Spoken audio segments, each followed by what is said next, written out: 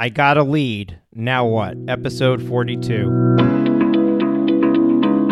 Are you ready to make your law firm a profit-generating machine that will free up your time and skyrocket your impact? With more than 2 decades of business growth experience and having proven that you can be successful while prioritizing your family and your impact, introducing the Profit with Law podcast. I am your host, the creator of the Firm Differentiator 10X Effect, Moshe Amsel.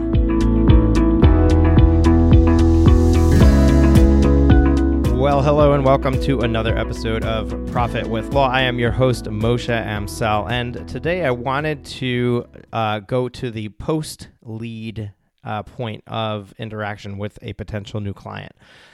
We've talked a bit on this podcast about marketing. Marketing's job is to make your phone ring. Marketing's job is to drive leads to the practice. But what happens once that lead is generated? What happens once the phone rings and you now have somebody on the other end of the line that is looking to find a solution to their problem?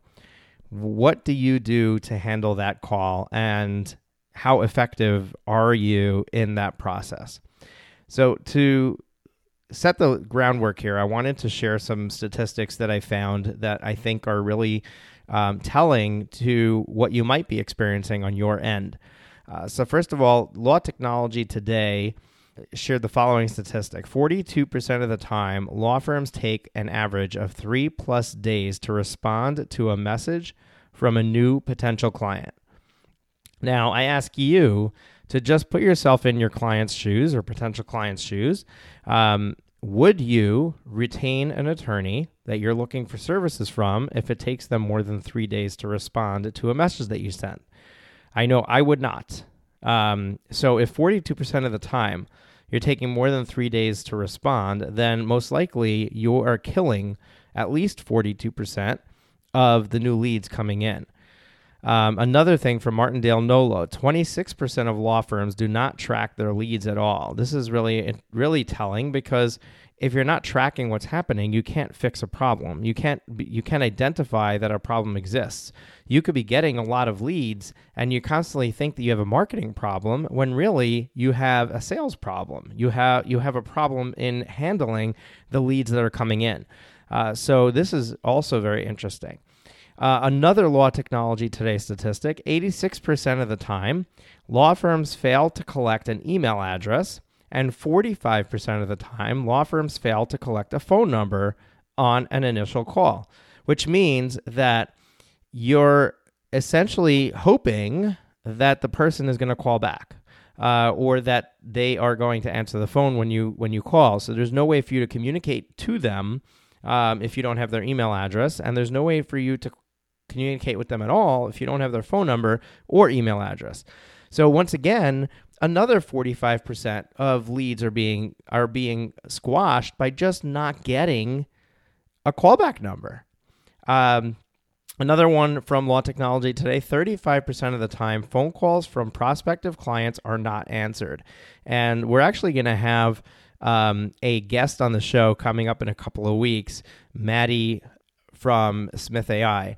And they're a legal reception service, and she goes into detail on this. But what's interesting is that clients of mine who are not open after hours have resisted getting the phone answered after hours. But what you're forgetting is that sometimes people are working during the day, and when they're looking to solve their problems, it might be 7 o'clock at night, 8 o'clock at night. And if your firm is closed, the phone isn't answered, likely they're not leaving a message. Likely they're calling a bunch of numbers until they get a live person answering the phone. So how many of those calls are you giving up a lead on? And then finally, according to HubSpot, the industry average close rate for the legal industry is 25%. Now, first of all, 25%, I guess it's technically a good close rate, because the overall close rate across industries is 19%. But I can tell you that you can be far higher than 25%. I'm guessing that you probably don't know your numbers, but if you can just look at how many leads did you get and how many of them turned into clients, if your close rate is below 25%, then at least you know you're below industry average for the legal industry. Now, if you're above, don't just pat yourself on the back just yet. Still stay tuned for the rest of this episode, because I'm sure that we're going to share something that would be helpful to you. Now, I'm going to keep this episode on the shorter side. We can dive into some of these things even deeper in the future. But I think that it's important for the whole point of this episode to be that the primary reason I believe that law firms do a pretty poor job of closing the sale when a lead comes in is because we make assumptions. And we make assumptions about what our clients are feeling and what our clients are thinking, or potential clients, in this process. And because we make those assumptions, we don't put enough weight of importance on certain things. And I'm going to share some information from you that comes from the Clio 2018 Trends Report of small law firms and clients, potential clients seeking law firms. And what's interesting is that in that report, they have a section where they questioned law firm owners and they questioned consumers, and they questioned them about different things that they feel are important to them. And what I found, these three things that I found are extremely interesting and telling in what's happening here in the sales process. So first, they found that a client's relief that they feel when retaining an attorney is more than 3 times the amount that the attorney perceived their relief to be. So in other words, when somebody goes and contacts your firm, they have a problem that is gnawing at them to such a degree that when they finally have an attorney in their corner, they're so relieved that relief is huge, to the point that the attorney assumed that, all they did is sign with us. In other words, you have the professional knowledge of knowing how simple and easy their case is, or how not a big deal it is, but to them, it's a huge deal. And therefore, you're discounting how much anxiety you're removing by closing the sale with them. Another interesting thing is their level of urgency. And this is not just in the sales process, but this is throughout the handling of a matter with them. Their level of urgency is more than twice the level assumed or perceived by lawyers. So the client is always twice as urgent as you feel the issue is. So if you ever wondered why a client is hounding you on the phone for something minor, it's because of their perception of how urgent the matter is. It's not because of how urgent the matter really is. And you have to remove yourself from the position of saying, oh, it's not urgent, to putting yourself in the client's shoes and accepting their perception of urgency so that you can put them at ease.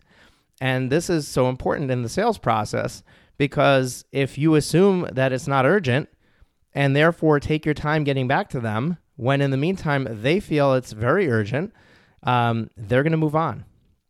And then finally, their frustration level, and this is a very telling thing, and this is probably more during the handling of their matter than in the sales process, but there's other statistics that show you that the sales process is definitely a place that can be improved. Their frustration level is more than 5 times the level perceived by lawyers. Why are clients getting frustrated? It could be for a number of things, but most likely it's because of the lack of importance that the attorney is putting on getting back to them. It's because of the lack of communication that they are perceiving and feeling on their end.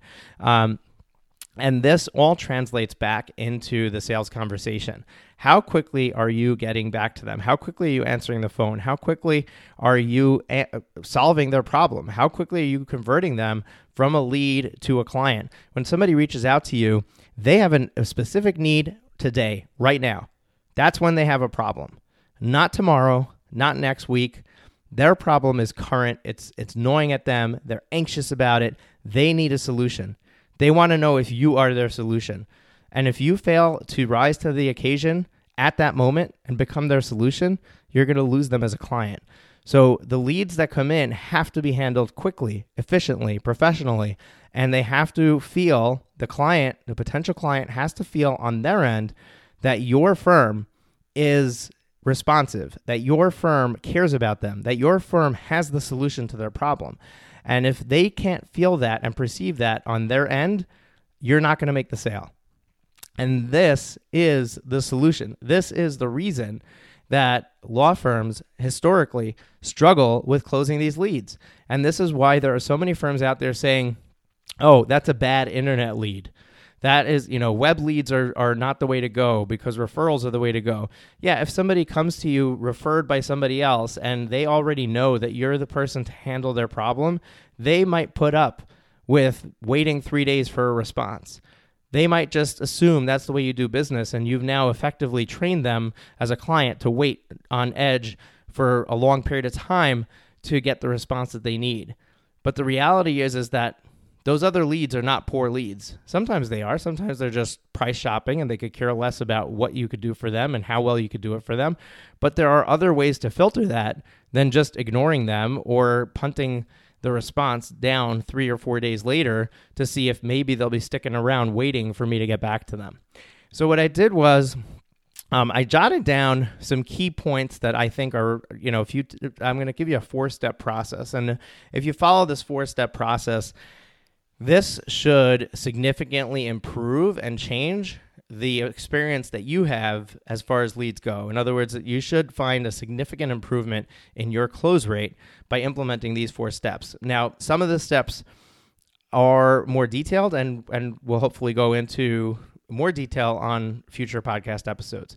But step number 1 is to create a system. And when I say create a system, I mean literally a flowchart that maps out what happens from when the phone rings and the call gets answered. What information are we gathering from that person? What are we selling them? How are we handling that sale?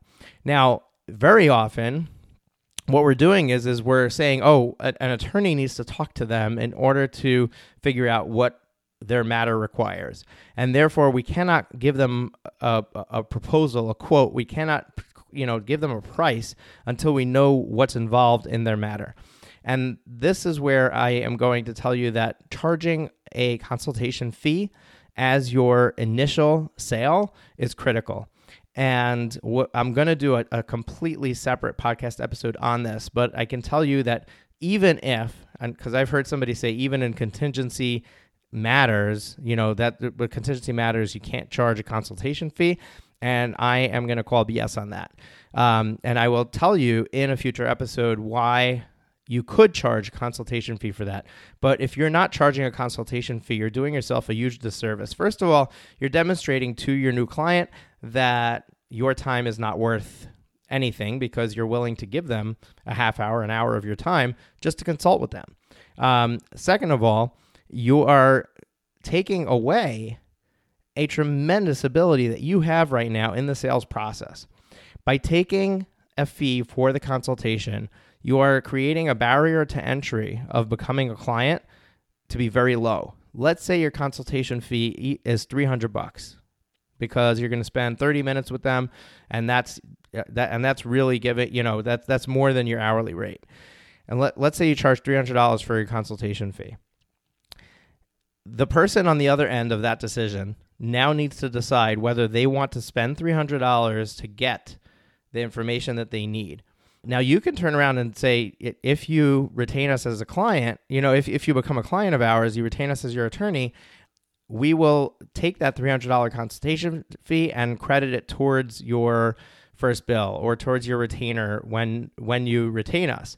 And there's other tactics that we can use. However, in sales in general, the hardest part of the sales process is to convert somebody from a prospect to a customer. Once they're a customer, they are more, the percentage rises significantly of them purchasing from you over and over again. So it's a lot easier to sell somebody a $300 item and then ask them to write a $5,000 retainer check than to try to sell them that $5,000 retainer check as the first sale. So by charging for a consultation, you're essentially paving the way for a cleaner, easier decision process for them to become a long-term client of yours and actually retain you for what they need. So it's really important to charge a consultation fee. And what that also does is it allows anybody to make the sale. You can have your receptionist make the sale because there's no legal advice being provided at that level, and they're simply gathering information. So number one, you want to create a system. That system has to have a unified way to handle new leads. It has to have a unified way to make the initial sale, and you have to have an entry-level offer that has a set price and does not need knowledge of the matter to sell. As soon as you delay the sales process to a free consultation or a conversation with an attorney, a subject matter expert, even a paralegal, to get more information and to be able to effectively quote them the right thing for what they need, as soon as you do that, you have now elongated the sales process. And your goal should be to take them from lead to sale as quickly as possible. So number one, create a system. Number two, have the phone answered by a human being every time. This is critical. The person answering the phone needs to be pleasant, calm, and reassuring. The person needs to be knowledgeable enough to either route the call properly to somebody who can make the initial sale or handle the initial sale. And finally, remember that statistic about not collecting phone numbers and email addresses? The first thing the person answering the phone should be doing is getting the person's name, phone number, and email address. And I've had clients present resistance again, to this particular point, saying, why would somebody give me their name, phone number, and email address at the start of a call? They don't even know if they want to give their information to us. And the answer is, it is so common you can call your cellular phone support number or, anywhere. And the first thing they're going to do is they're going to say, in case we get disconnected, I want to make sure I can call you back. Can I just get your phone number? And in case we need to communicate with you, can I get your email address? And the name is, I need to know who I'm talking to. So what's your name? Can I get your full name, first name, last name? This is not, you're making a bigger mountain out of something that's really simple. And until you actually put this into practice and then you find that you're getting resistance with every call, then we can have a discussion about it. But the reality is that if you implement this, you'll be pleasantly surprised to find that 98% of the times your phone is ringing, the person answering the phone is able to get this information from every single caller, except for that 2%. So maybe 1 or 2 out of every 100 calls, they won't be willing to give that information, but at least you're collecting it on all the others. So the reason it's so critical to have the phone answered by a human being is, once again, put yourself in the shoes of the person calling. Remember what we said, that they are looking to be relieved of some major anxiety. They have a level of urgency twice the level that you're assuming that they have. They are frustrated. Probably you're not the first law firm they're calling. They've probably called a whole bunch, and they've probably not reached a live person on many of those calls. And when they did, they probably were punted to a sales process where they now need to wait for an attorney to call them back. And they're waiting for who knows how long. They could have just gone through and called 10 other law firms. If you're the one that answers the phone live with a pleasant person who's ready to sell them a consultation to solve their problem, where now they know, okay, I have this scheduled appointment with this attorney that I've paid for, so they're going to show up and nobody's going to push me off and I'm going to get the answer to my problem, you've got the sale. You have the sale. It's that simple. So number 2, have the phone answered by a human being every time. Number 3, have a clear system for follow-up. You have to have a clear system for following up with the potential client, with the lead. If they decide not to purchase the consultation at the time, then you need to have a way that you're following up with them consistently and quickly. You want to follow up with them the next day, the day after. You don't want to wait. You don't want to give it 3 or 4 days. Oh, they need some time. They don't want us, unless they specifically say, I don't want to talk to you again for another week, you follow up with them quickly and efficiently. And then finally, if they did purchase the consultation package, number 4, have a clear system for handling the new client. Make sure that they experience an onboarding process that is stellar and makes them feel like they made the right decision. Because remember, you only sold them a consultation. You want to sell them a much higher priced item in the follow-up consultation. So they have to have the most amazing experience from that time until their consultation occurs. If you have reminders going out to them, you have information going out to them, by the time that they come to that consultation, they are educated and they have seen the level of responsiveness that your office can provide, then they are so much more likely to sign a retainer agreement before they walk out of that consultation. So it's extremely important to have a very clear system for handling the new client. So I kept this as short as I could to give you just this 4-step process. We're going to dive deeper on a separate episode about an onboarding process and as well about the charging for a consultation. And there's a few other things in here that we could dive into more deeply. I hope that this was helpful, but this is a problem that I see in the legal industry with my clients and also other firms that I'm talking to. And I think that we can be doing a much better job of closing sales. And it's really much more simple than you imagine. This is not so difficult. All you got to do is basic. Just put yourself in their shoes. That's it. Put yourself in their shoes and really understand how they feel emotionally, and you can close these sales easily. I hope that this was helpful, and I will talk to you guys soon. Take care. Have you been enjoying the show? We sure hope so. To make sure you never miss an episode, be sure to hit the subscribe button in your podcast player app. Next week, we will be back with more valuable resources and ideas on how to break the mold and take your law firm to the next level.